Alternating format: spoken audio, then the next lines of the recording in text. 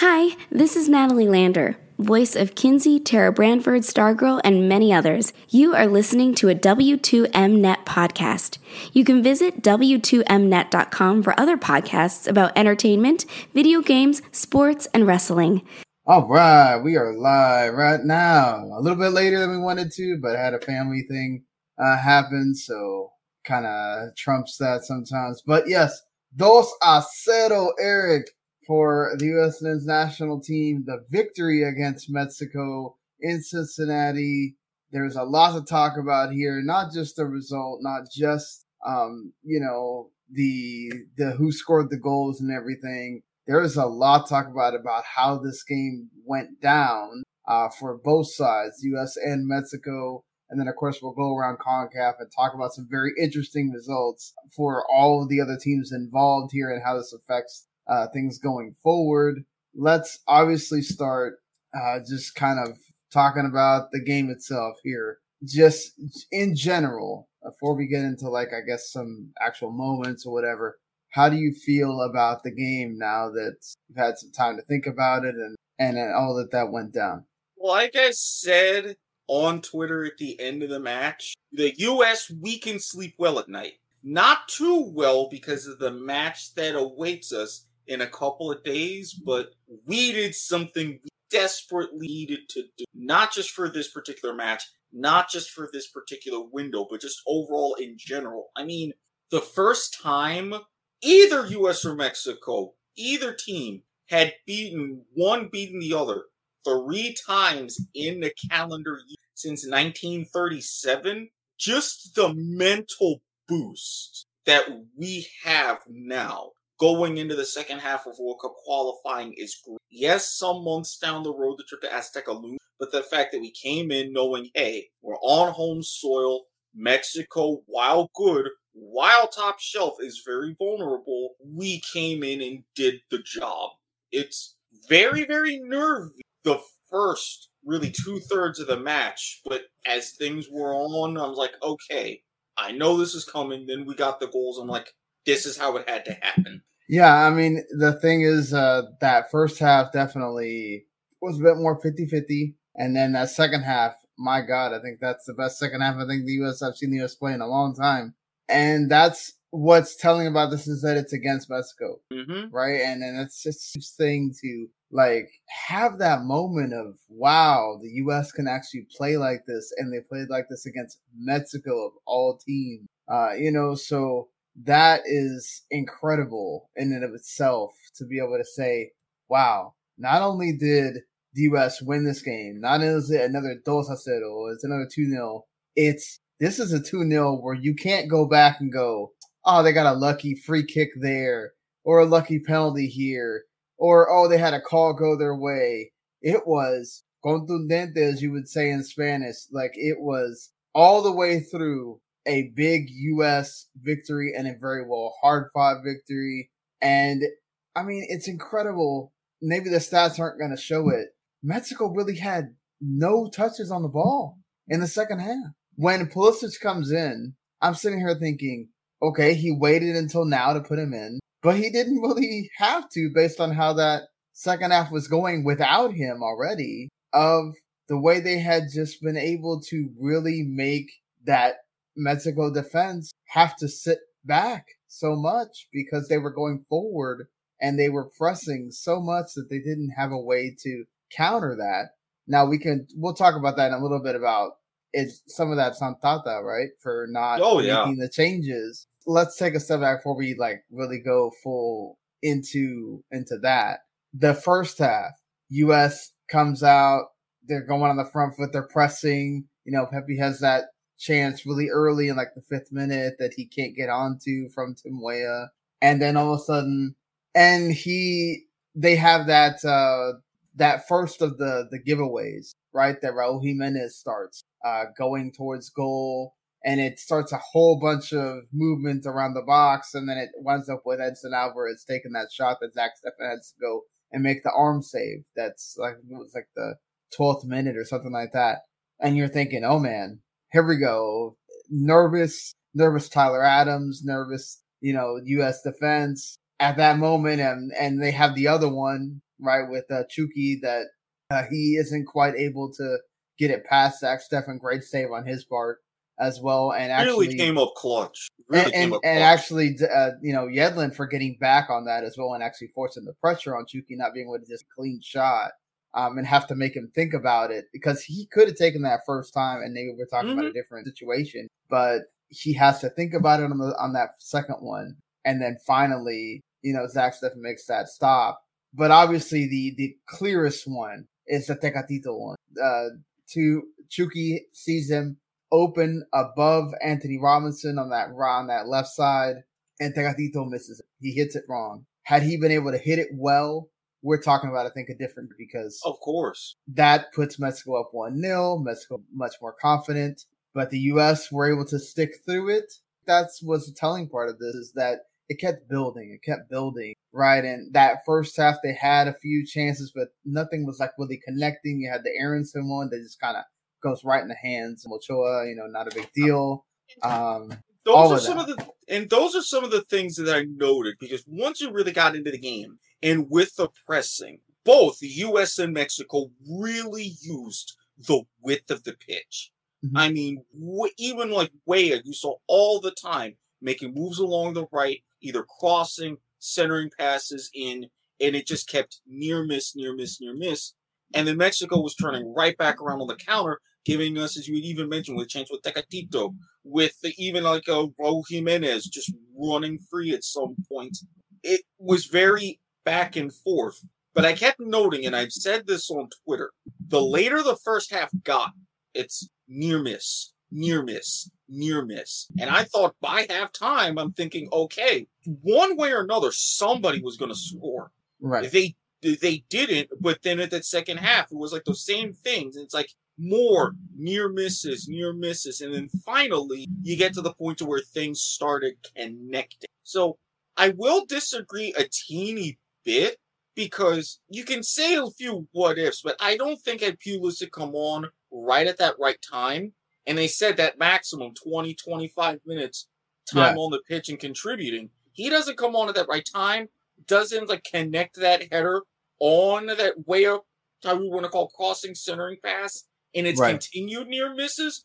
It's just always going to be another potential 0-0 of frustration. I didn't mean necessarily that he didn't need to come on at all. I meant more like it was incredible that at that time you're thinking you're seeing him warm up, during halftime. Like, oh, he's going to bring him on at halftime. Like, oh, he's going to bring him on. Earlier. It's all like, of that. And then the way that the U.S. was really controlling things in that second half, he could keep waiting, and then he finally brought him on. But I think the most important decision was made from the start, and this is why I'm showing the starting 11 for the U.S. here, is I think we had talked about Greg has his favorite guys, and we were expecting, he'll start Areola because he has all this trust and faith in Areola, and he didn't do that. Credit to him for making the best choice possible in starting Tim Weah there here on the right side because he was the player of the game. Oh, absolutely. Without a doubt. He was the one creating most of the chances. He was the one going forward. He was trying to push people. When you look at almost everything that involved not just the Pulisic goal, the McKinnie shot that, Memo has to hit up in like the 48th or 49th minute, the Pepe one early, there's the pullback that doesn't quite happen for Aronson where he like flubs it. Almost every single chance is coming off of Weah on that right side. And then also credit because when I saw the lineup, I said, oh man, here we go. He starts DeAndre Yedlin. And I'm like, oh no, my God, with that front three, how's Yedlin going to keep up the entire game? And then like, I get it that you don't want to start Joe Scally, first ever game, like, did you need to start someone else? Like, and credit to DeAndre Yedlin, man. Every time you needed him, either defensively or offensively, he was there. And he made a few stops defensively that were important, but he was also there to make some crosses, also there to overlap, also there to keep play on that side of the field. He was tremendous, or in this game, sorry. And if we're going to talk about a decision, because it's always Miles Robinson and somebody else, right? It's always the two Robinsons. Walker Zimmerman had one heck of a game. Really? As well. A lot of times, and not just, especially with a little bit of a higher press that Berhalter executed. Anytime there was anywhere near a threat, especially in the second half, right on the edge of that final third in the middle of the pitch, who was right there? Zimmerman. Helping to clear. Zimmerman. Just bam, bam, bam on it. And it's like, wow, okay, we were serious. We were serious. Yeah. And it's not just that. He was also important in keeping, not just clearing, but also keeping play happening. Like anytime you needed to make sure that ball was going to stay on your side of the pitch, here he comes with a header out of nowhere. He's literally battling in the air, Raul Jimenez. I mean, if you're talking about somebody battling you in the air, that's a tough dude to deal with. And that's no joke. That was one heck of a moment for him, to go deal with that. Because, Miles Robinson really wasn't having this wonderful game. I mean, he had the two. I mean, to be fair, the second one was more about just inopportune moments because Chris Richards was right there. He was waiting to get subbed on, and he just right before you get that opportunity to get subbed on, it happens, right? But it's two professional fouls. I think two fouls that you kind of have to make. Actually, I don't know that that one with where he takes down Chaco Rodriguez, he has to because he has Anthony Robinson ahead of him already. But at that moment, it's kind of like a panic move, and you kind of understand it, I mean, that's the thing that I think was important in all of this. It was a total team effort. I mean, I was upset about the whole not starting Matt Turner because I thought, okay, Matt Turner had earned his spot. He's the one sort of playing regularly, everything else. But Zach Steffen stepped in, and he stepped up, and he made the big saves you needed him to make. He was a calming presence. He came in and, he would interrupt play at the right time. Like there was those crosses coming in, he would step up and grab it before there was even an opportunity for a Mexico player to come in and make that a problem. And that's the kind of thing that, you need from your keeper to continue to be that. Because it's not just the back four, right? It's the back five. Right. It's the communication between you and the keeper. He provided that. And then, Anthony Robinson too. So we're going to finish talking about the back line. He was the force going forward. He had his moments, right, where he got caught out. And it's not his fault. His main function is to go forward and be a force on that left side to help out Aronson. I mean, who perhaps didn't necessarily have the best game, but that's because Tim Weah was absolutely bossing on the other side. So there was going to be a little weakness there. Yeah, the ball wasn't getting to him, not to mention, especially times when Mexico were starting to throw their weight around and get a little more physical. I mean, you saw Weah go ahead along even with Musa take some, you wouldn't say big hits per se, but they could really hold their own. And Aronson there, but not quite there yet in that sense. And I mean, granted, he learned tonight, and I think he's going to take that with him, but now he knows, and I think he'll be a little bit better for it. Yeah, but I think that, to me, that's what is important about this is like a lot of times it has been you have to rely on Aronson so much. And Tim Weah was able to come in and just be an absolute big force. And like not only a force offensively, like we saw, he is important defensively. He was important in making sure that it was difficult for Chaco Rodriguez and Gallardo to release and be going to go forward as well. So that was the thing for me. You mentioned that they both tried to use width, but that's what I think hurts in this instance for Mexico is Chaca and Gallardo are not really like backs, right? They're more of the attacking variety. Yeah, more wing back than full back. Exactly. And I mean, Gallardo's a converted winger. So they weren't prepared.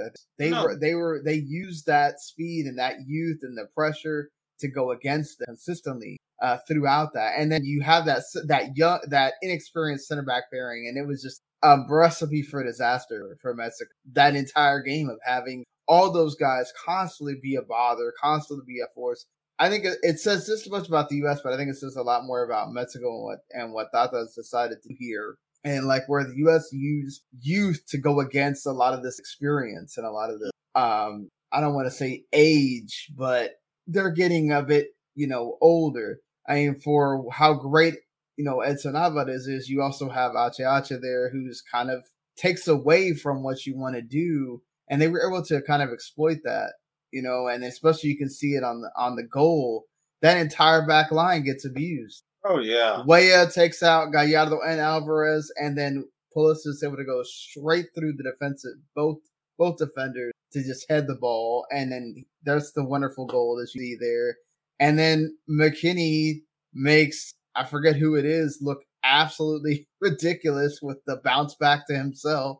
And then the goal goes in. And that 86 minutes to make it to 2-0, but it's just, I think we have to give, for all the times, Erik, that we knock Greg Berhalter, right?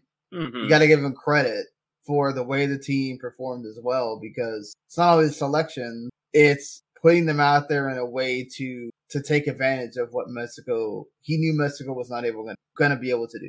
Absolutely. And for all the times, as you said, we mentioned not just selections and tactics. He's like, all right, I've got this team. Here's what I need to do to counteract Mexico. All right, formation best for this team. A wide 4-3. Set up my wings very carefully. Done, let's go. And that's exactly what happened. Everything worked. Chef's kiss.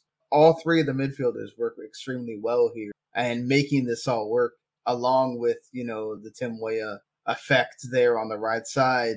And to give credit to Aronson, he was very good at pressuring.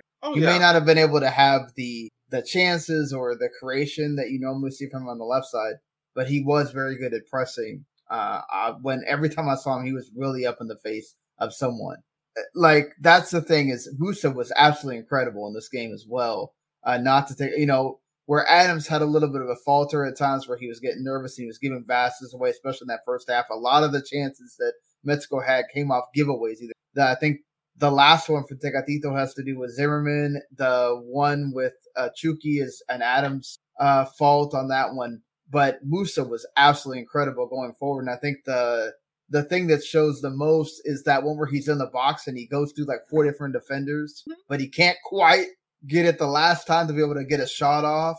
I mean, see that a lot from the U.S. And that's something that we would have had to rely on Pulisic to do by himself. And the fact that we're seeing an 18-year-old. And the fact that even after that, he could get the ball off his feet, but you immediately saw Mexico. It's like, hey, if Musa's got the ball, we got to stay on him. Yeah. He is wrecking us too much. And they started to body him around. But even when they did that, he was drawing fouls. He was still making it through, still finding good outlets and everything. He would get through them. Yeah, he would get through them as well, too, if he wanted to. It was just a thing of beauty. We talked about how the back line worked. We talked about the midfield working. We talked about, Weah working here. I think the one spot that I think, and it's weird to say because Pepe is the one that's been scoring goals for the U.S.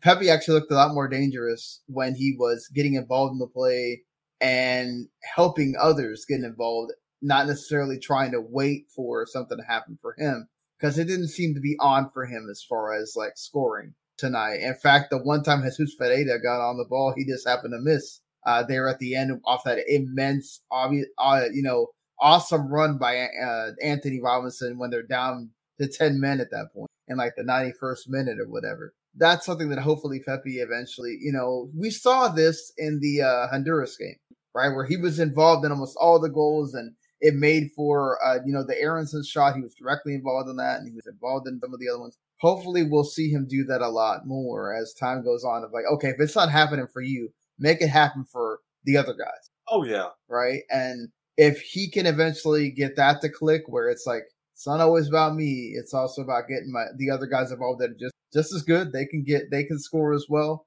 Be dangerous 2 different ways. That will help Pepe immensely. But we forget he's 18. He's got such a long way to go. Yeah, he's 18, and even then, we've had issues as far as with that number 9. Right. This is part of the territory early on for him. This is another big learning experience. So this is another one that he can look at, as you say, chalk up. It's all right, especially if I'm going to be making this big move wherever it goes, this is something I'm going to have to learn to add to my game to bring that next level of success. Yeah, and I think for me, another one that's important also is how good Weston McKinnie was in this game. It's just, he was not trying to do everything. He was going in and winning the ball. He was going in and making the pass. He was going in and being available if he needed to be to continue the play.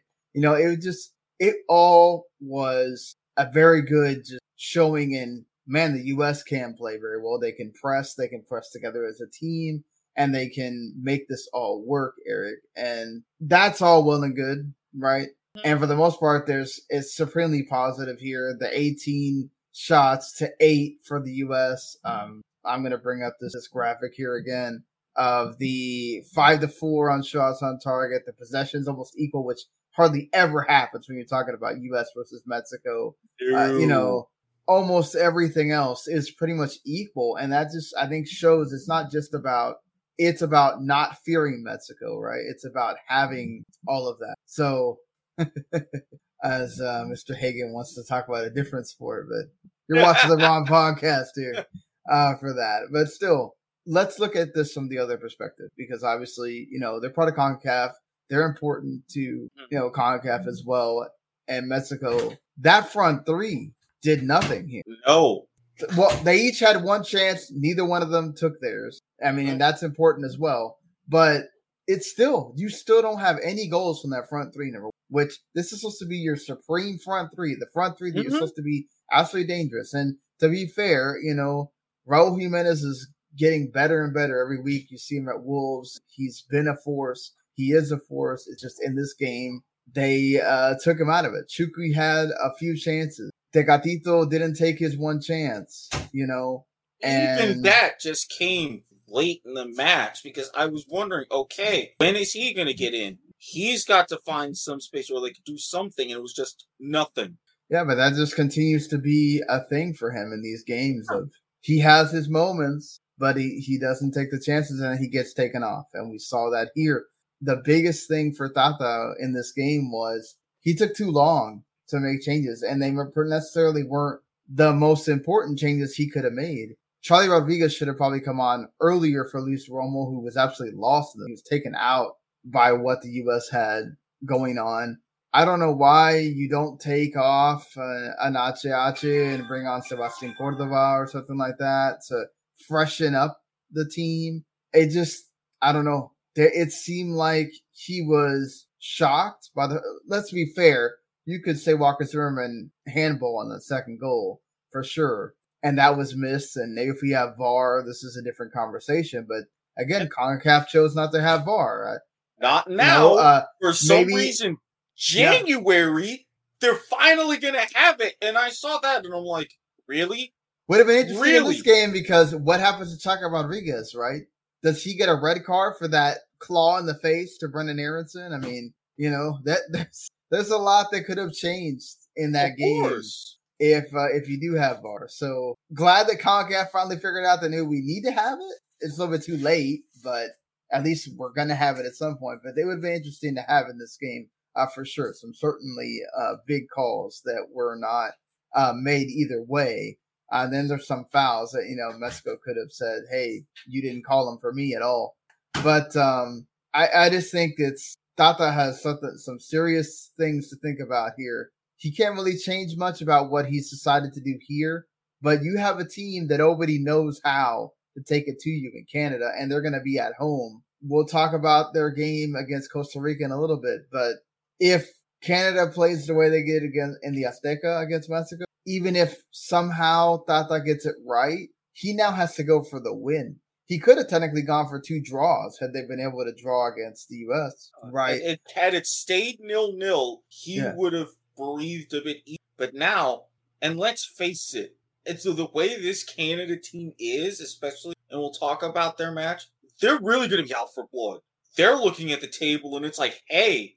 we keep being 1 point underneath those two. We needed to finally make that point known of, hey, we're somebody to be taken seriously. But that's the thing. They already know how to beat you, and Tata can't really do a whole lot. It's the team that he has. He can't do much about the center back pairing because you got Hector Moreno was a scratch. Is he going to be ready in a couple of days? I don't think so.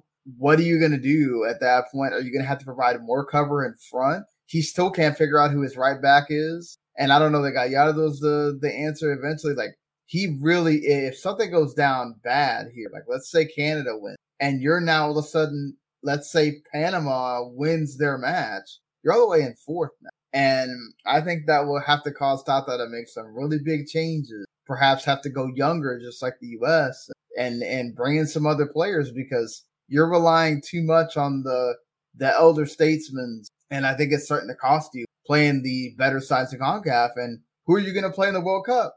You're not going to play all these bad teams, right? Oh. You're going to play some really good teams, and it's probably a good thing that Tata's getting schooled right now, because you go to the World Cup and play like that with some of these players. Obviously, a year is a whole different ballgame, right? We don't know who's going to be fit, who's going to be around, but but even still, yes, like it's a year away. But for this scenario that you just pointed out, there's a potential at the end of this window for him to be in fourth. You remember, and as well as I do, the hot seat Mexico was in when they were in danger, similar position, and missing out Brazil in 2014. Everybody was freaking out. Something like this happens now, it's a powder keg. He would have to make changes whether he liked it or not. It'd be too much pressure. I mean, the only thing that helps out all four of those teams is that there's a widening gap that is happening between the top four and the bottom four. And if the results go the way that you would think they do, let's say that, Mexico and Canada draw, or even Canada wins, you're really widening that gap even further for all those. Oh yeah. So this is a big deal. This is a huge game now, even bigger than it was for Tata and Mexico to make those changes. And Tata's on the record. I mean, and this is a guy that doesn't get credit when they lose ever. He's on the record saying, "Oh, the U.S. took it to us. We weren't ready," and then they controlled the game afterwards, which was true. I mean, in the second half, again, I'm going to point this out. They had no chances on the ball until very late, like after that red card. The U.S., every single time they were starting to go in that second half, somebody got in the way, whether it was McKinnie, whether it was Musa, whether it was Adams, whether it was Zimmerman, somebody got in the way. Weah did a few times as well, and made it a point to not let them get a rhythm, not let them start play. And that's something positive to look for. Will they be able to do that every game? I don't know. But that's good that you show up in these big games and you're able to do that from this team. And for me, I mean, I think it's getting harder and harder right now for Greg Berhalter to make changes to this team right now. It's like maybe you call in a different 9 and maybe you make some changes there. But it's like that midfield 3, that's almost your midfield 3 at this point. MMA, those are your 3. Like when you have a big game, that's the 3 you got to put in there. I mean, Tim Weah is almost, making it hard to like not put him there on that right side every time. You could almost say, used to say Aaronson's the lock, but maybe him and Pulisic can, switch out some games or whatever. But it's crazy to think, when we're talking about how many of these positions are getting locked down in this World Cup qualifying, and that's what you really wanted to see. And I feel like Walker Zimmerman every game keeps positioning himself as that guy to be next to Miles Robinson. And it's just about, let's figure out who our right back is. And, you've got the spine. Yeah. You've got your center back pairing in midfield, everything. Now, locking it down, everything on the wings. Mm-hmm.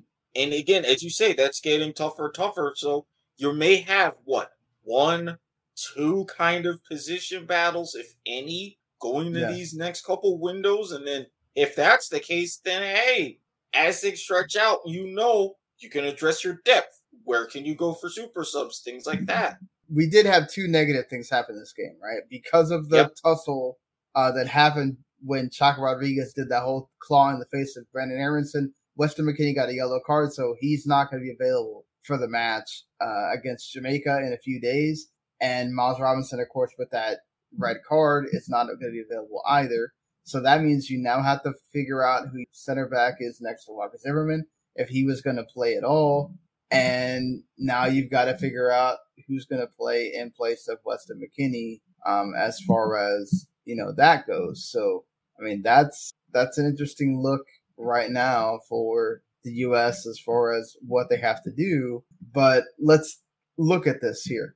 I think there will be some changes. You can't make too many because we'll talk about it in a little bit, but Mikel Antonio is going to play. He is going to start in that game, and that dude is a handful. I don't know how much you can really change things up because you can't just be like, okay, we're going to make a bunch of changes and whatever. You still have to keep a lot of this the same, but he has talked about he loves the way Gianluca Busio is playing. So I think definitely you're going to probably see him if he doesn't out and out start for Tyler Adams, in Tyler Adams' spot. Does he, come on as a sub? I think, we know he could, I guess, play next Adams there as well.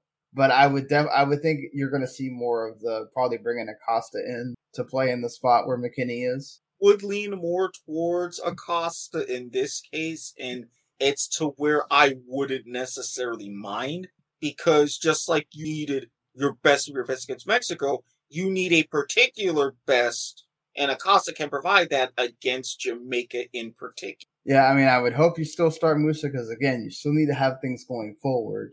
Yeah, I don't know what he's going to do here, if he's going to try to play the false nine and start Ferreira, if he's going to still start Pepe and see to give him a run out against Jamaica, see if he can get him some confidence and get him scoring goals again. Does he start Weah? I think we'll definitely probably see Areola in this game. Yeah. Hopefully off the bench. I wouldn't be surprised if he starts. And I wouldn't be surprised if you see like Areola, Pulisic, and Pepe. Because I think you're doing the same thing that Jamaica committed to doing with Antonio. They told Antonio, you're going to come on around the 75th minute in this game, and then we're going to start you against the U.S. Wouldn't be surprised if maybe Pulisic starts, and then you bring him off at halftime or something like that, depending on how the game's I would give him no more than 60 minutes. Yeah. No more than that. I thought he was hurt when Achacha made that tackle where he takes out his leg because he's trying to make a move on him and he gets upset. Thankfully, he did not, but I was a little bit worried about that at first. I thought, okay, it looked like it could have been bad, but then I was also like, maybe this is a little bit of gamesmanship, maybe more of the late game dark arts going on that he's practicing. Could have been either way. Let's talk about, since Jamaica is the next opponent, should bring this up that as Salvador had way more chances in the game, they didn't. I didn't see any. Watching the extended highlights that I would say Andre Blake really had to work that hard for. But then, like I said, they brought in Mikel Antonio, and one of his first touches on the ball is this route one. He backs a goal basically in midfield. Erik takes the ball, goes through a guy, through another guy, and chips it. He just took out two El Salvador defenders and chips it over the goal, over the goalkeeper for the goal for his first goal for Jamaica, by the way. Only in his second game. Dude is a beast. Was he playing FIFA? I mean, what are we talking about, man? The dude is a beast. He was not going to get stopped by anybody. And then in the 89th minute, Alex Roldan with a header to tie it up for El Salvador to save a precious point. This would have been great for Jamaica to get the full 3 points and get your 8 points and be in contention right there behind Panama to have a chance at that fourth spot. But now it's tough. Now it's really tough. And now it's almost a must win against the U.S. to get the 9 points. If they lose, that's really a rough call as to, like, are they really going to have opportunity after that? Like, I mean, yeah, they're going to beat up on each other and everything else, those lower teams. But, man, you're really going to have to gather up some points if you're not able to get some kind of result against the U.S. here and may give you a little separation. Jamaica definitely had to be a little bit disappointed by the fact that they couldn't get the 3 points. But you still are away from home. You did get a point in El Salvador, so I guess there's something there. Costa Rica learned from their mistakes finally and fielded a much younger team this time. You didn't have the 37-year-old legend Brian Ruiz playing, and you didn't have the 39-year-old Alvo Saborillo playing, anything like that. You had Joe Campbell and a bunch of other younger guys, and they actually stood toe-to-toe with Canada for a while until the backup goalkeeper, which was the same issue for the U.S., he makes a flub, and Alphonso Davies pounces on it, That's it. That's enough for Canada in about the 65th minute, and they get their win. Should have been much different, I think, for Canada. They probably should have done more, but they got their win, and now they're set up to come and host Mexico on Tuesday. They're still only 1 point behind Mexico in the U.S. There, Costa Rica really has to feel hard done by there to not be able to at least get something out of that, because again, they're sitting there on the 6 points, and that gap is widening. And then now we get to the big game. Honduras is supposed to be different, right? Erik, Boyo Gomez came in. They're supposed to be flying, and guess what? They were for about 60 minutes. They scored 2 goals. They're leading the way. They're doing well. They're really preventing Panama from doing anything. Thomas Christian had gotten it wrong for the most part. But he did the smart thing. He made 3 subs, changed it up, and then waited. And then the mistakes started happening. And Panama just took advantage. Like, it was a clear, I don't know if it's the first or second goal, but experienced Minor Figueroa, the captain of Honduras, a ball comes in and he does the whole, wait, hand up, the goalkeeper's going to get it. And then, whoops, forgets there's a Panama player there. The Panama player's like, oh, F this. He just runs and freaking takes away from him and then puts it in the goal. I'll take that. Thank you. On my way.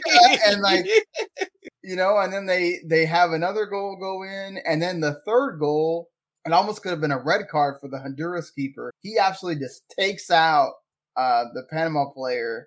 And then they have just talk about like just bad luck, right? Like they have a free kick that's low, go around the wall and find itself into the net. And that's how they win 3-2. And just talk about like, you're up 2-0 at home. You just made a coaching change. You think, okay, this is it. We're really going to start making a difference. And then to get gobsmacked in 10 minutes with 3 goals. Talk about disheartening, deflating for that team. And then you're sitting there at the bottom now with 3 points. They're all but eliminated at this point. It'd have to be a miracle run for them. And Panama, of course, right there in 4th with 11 now after another big win that perhaps they probably shouldn't have won. Better to be lucky than good. And this is the kind of thing, if you're Honduras, this usually ends camps. I mean, maybe they can work to get some string of results, but I mean, at this point, you're pretty much ready to just say, all right, figure out what we can, figure out what we've got, and then go forward towards the next Gold Cup and eventual 26. Because if you can't hold on to something like that, it's not just, you lose through, but 10 minutes? And just basic fundamental things. It's like, it's hard to come back from. Oh yeah, it definitely is. And like, it's not just that, just again, I'm showing the table here for everybody if you're watching on video of that's where we are. 14, 14, 13, 11, and then everybody else at 6 except Honduras is at 3 points. And then we're going to go and look at the matches here that we have in this round coming up. It's U.S. Jamaica. If you think the U.S. are going to get the 3 points there, Panama at home against El Salvador. That's going to be a tough one for El Salvador. Honduras going to Costa Rica.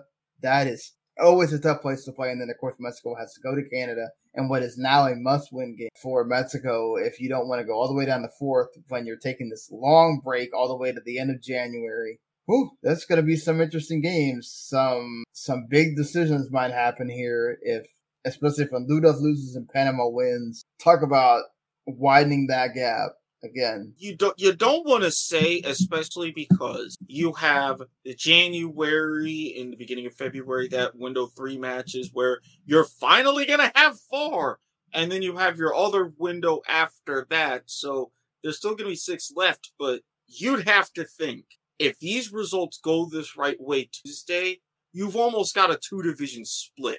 Your top 4 that's going to be jostling. And only the top 4 the top 3 make it to the World Cup. Yeah, and the top 3 make it automatically. 4th place goes to that playoff, which not sure how FIFA is going to have the rotation for this tournament, but I mean, but either way, you're basically just playing spoiler if you get to a certain point where you have too many points different from. You're having to hope that too many things go your way, and then you're having to win at all costs. And that a lot of times, as positive as that can be to also feel like, okay, there's a lot of pressure, it can also just be sometimes too deflating as well. And then that changes who you call up. Maybe, Antonio doesn't want to keep coming in if he knows that it's hopeless, right? Or some of the Honduran players, like Abed at least scored one heck of a goal for the first goal for Honduras, and he's been playing well for Bordeaux. He was a catalyst in the game against PSG where they barely lost 3-2 with a big comeback. Some of these big players decide, okay, is it better for me to just stay at home with my club if it's not worth it? There's no chance of us are going to even get a chance at the World Cup. So, right. All this stuff matters when you come down to it. And these games now on Tuesday are going to be big for so many of these teams now. Whereas if some other results had gone, maybe we're talking about, okay, well, we'll just try to figure this out and get to where we get, and then we get a nice little break for a while. So yeah, if you get together and it's like, okay, we might still be in the hunt. These are important. Let's get together, figure out what we need before January, make that last push. And so that Jamaica game will certainly be interesting because, again, U.S. have to figure out how to deal with Mikel Antonio, Leon Bailey, and the rest of that formidable Jamaica squad who are now, again, have further impetus to really go out there and win at home because you don't have too many more games left to get some points. And the U.S., of course, want to continue to try to be at top of the table now that they're at the top at first place. So that's will the U.S. have some kind of hangover as well? Will they come in going, oh, we already beat Jamaica at home, we beat Mexico just now? Like, is there going to be any kind of hangover of being able to say, we'll just kind of take this lightly?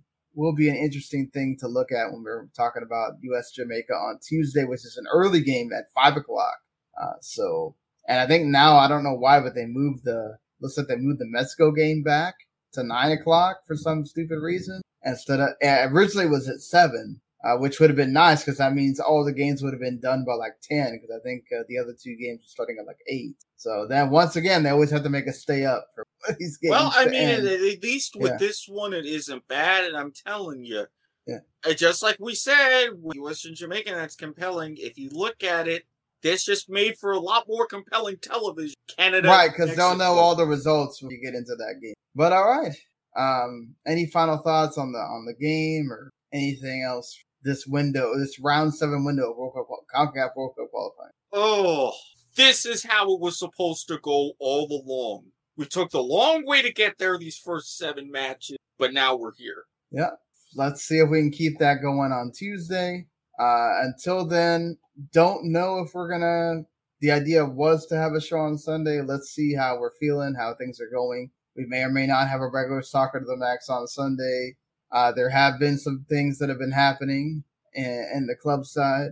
So there will be some things to talk about aside from, obviously some interesting other things in World Cup qualifying aside from just, CONCACAF that have been happening as well. So let's see if we get into that on Sunday. If not, for sure, we will be back Tuesday, pretty close to whenever the Mexico and Canada game ends to do this whole thing again. Talk about the U.S. game, talk about the Canada-Mexico game, and then talk about all the other games around the CONCACAF, as we will have a 2-month break until the January 27th again for World Cup qualifying. So after these games on Tuesday. So hopefully you enjoyed the Mexico-U.S. game or whichever game you watched. If you like what you heard here, you can always, of course, hit subscribe, ring that bell, and you'll have anytime we do a video. Obviously, we do other stuff besides just soccer here. I talk about video games on a weekly basis. Erik talks about the other football, the American football, and does a game show podcast as well. And of course, if you prefer to listen to podcasts, we're all over. Anywhere there are podcasts, we're pretty much available at WCQ Network, or just search for the shows individually.